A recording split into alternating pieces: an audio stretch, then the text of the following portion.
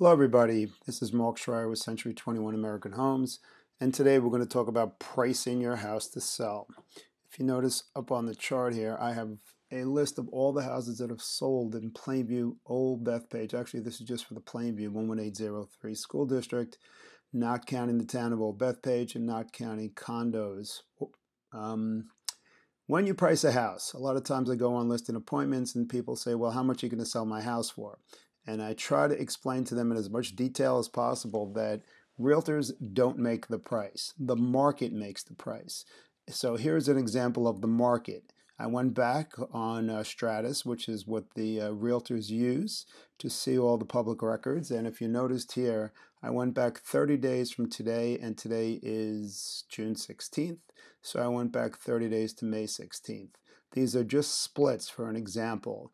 The lowest split selling price, these are closing prices, not the listing price, was $575,000 all the way up to $945,000. So right then and there we know that we have a big discrepancy in prices. So sometimes when we go into listing appointments, or when I do, the homeowner automatically sees a listing price of $945,000 and assumes that's what I can get for my house, not understanding that that's doing a big injustice. If you were to put a $575,000 house on the market for $945,000, it's just going to sit, and the longer the house sits, the staler it gets. It's like bread. If you keep it out on the counter for a couple of weeks, it gets stale, eventually it gets moldy, and then it's no good. Well, that's the same example of a house that sits. People start to wonder, why isn't it selling? There must be something wrong with it, and then thus the value of your house decreases day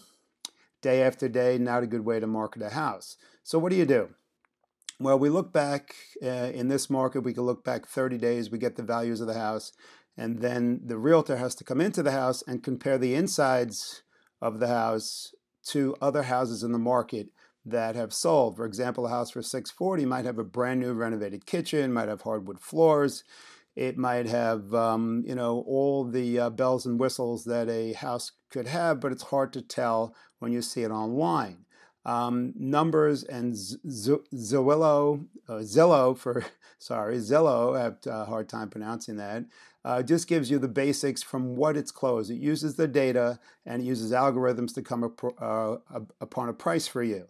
Well, algorithms don't put money in your pocket. So when a realtor comes in your house, they know the market. If they specialize in that area, they come in, they see what your house has to offer, and then they know the house for $575. They know maybe it was a fixer-upper, maybe it was an estate that hasn't been renovated in 20 or 30 years. So you know that price is really not a true estimate of what your value should go for.